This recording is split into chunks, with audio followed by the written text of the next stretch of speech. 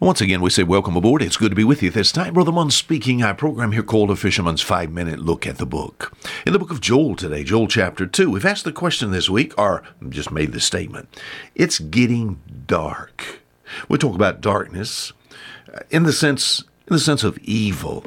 The Bible describes this age as being an age of darkness. Those who fear the dark, nyctophobia, I'll be honest with you, as far as the darkness is concerned, what's your relationship of darkness to light? In the book of Joel chapter 2, let's see if I can make a bold statement here. There's going to come a time in the future where the lights are going to go out on this earth. You said, what do you mean? As far as this earth is concerned, the lights are going to go out. Prophecy in the book of Joel chapter 2. I'll be honest with you, I don't like darkness. I told you the other day when I was real young, my father he's an old commercial fisherman, used to scare me, boo, and as far as the darkness is concerned, I don't like it. And as far as light is concerned, I prefer light. I'm glad in the Bible it talks about believers as being children of light. We're not of the darkness. But here in Joel chapter 2, prophecy, all right, tell me, Joel, he says, blow ye the trumpet in Zion, and sound an alarm in my holy mountain. Let all the inhabitants of the land tremble, for the day of the Lord cometh. For it is nigh at hand. What's going to happen? A day of darkness and of gloominess. A day of clouds and of thick darkness. Not just darkness, but of thick darkness. It says, as the morning spread upon the mountains.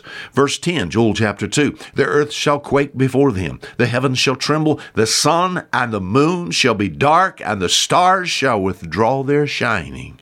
Oh, darkness. Prophetically speaking, all right, darkness like never before is coming to this planet. We think about this whole planet, not a darkness of man-made light, but of God's light. We think about blackouts and brownouts. They are all common to all of us, my friend. We think about a blackout from above. How will the earth operate when God turns the light out? We have man-made light, so we think about all the power plants, but my friend, that soon fail. When the lights are out, we think about a day, a month, a year. When the lights are out, what's going to happen to all the vegetation? It's going to die. The climate is going to change. As far as crime is concerned, the first part of it, it'll skyrocket because men love darkness rather than light, There's going to be sickness beyond hope. People's minds collapsing. Millions will scream for fear because there's no light on this earth. Where will you be? Where will you be when the lights go out? They tell me something like this, living above the Arctic Circle.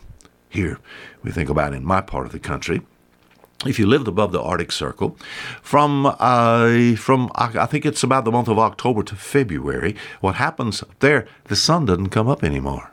In fact, there's just darkness.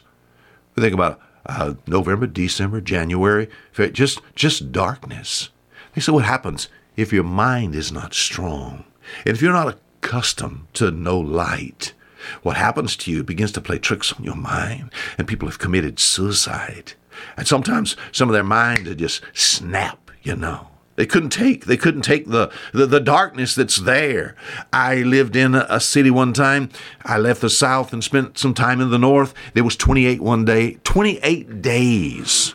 One particular day, there was no sun. It began to affect me mentally, my friend. What is it going to be like to be on this earth when God shuts the lights out? When God takes the light of the sun, moon, and stars and they're shut out. We can have light on this planet just a small amount of time, and before long, we'll run out of energy, As far as our ability to be able to generate our own light, before long, it's going to be all dark, blackness of darkness on this planet, and it's because of man's relationship to his God. Where will you be, my friend, when the lights go out? I'm glad for the child of God. Oh, there was a time in the Old Testament, and I think it's in the book of Exodus about chapter 10. One of those plagues that went through the land of Egypt so that the leadership would let the children of Israel go. One of them was darkness. Moses looked up into the heavens, and God shut the lights out. And it said it was a darkness that could be felt. But you know what it said? It said the children of Israel had light in their dwellings.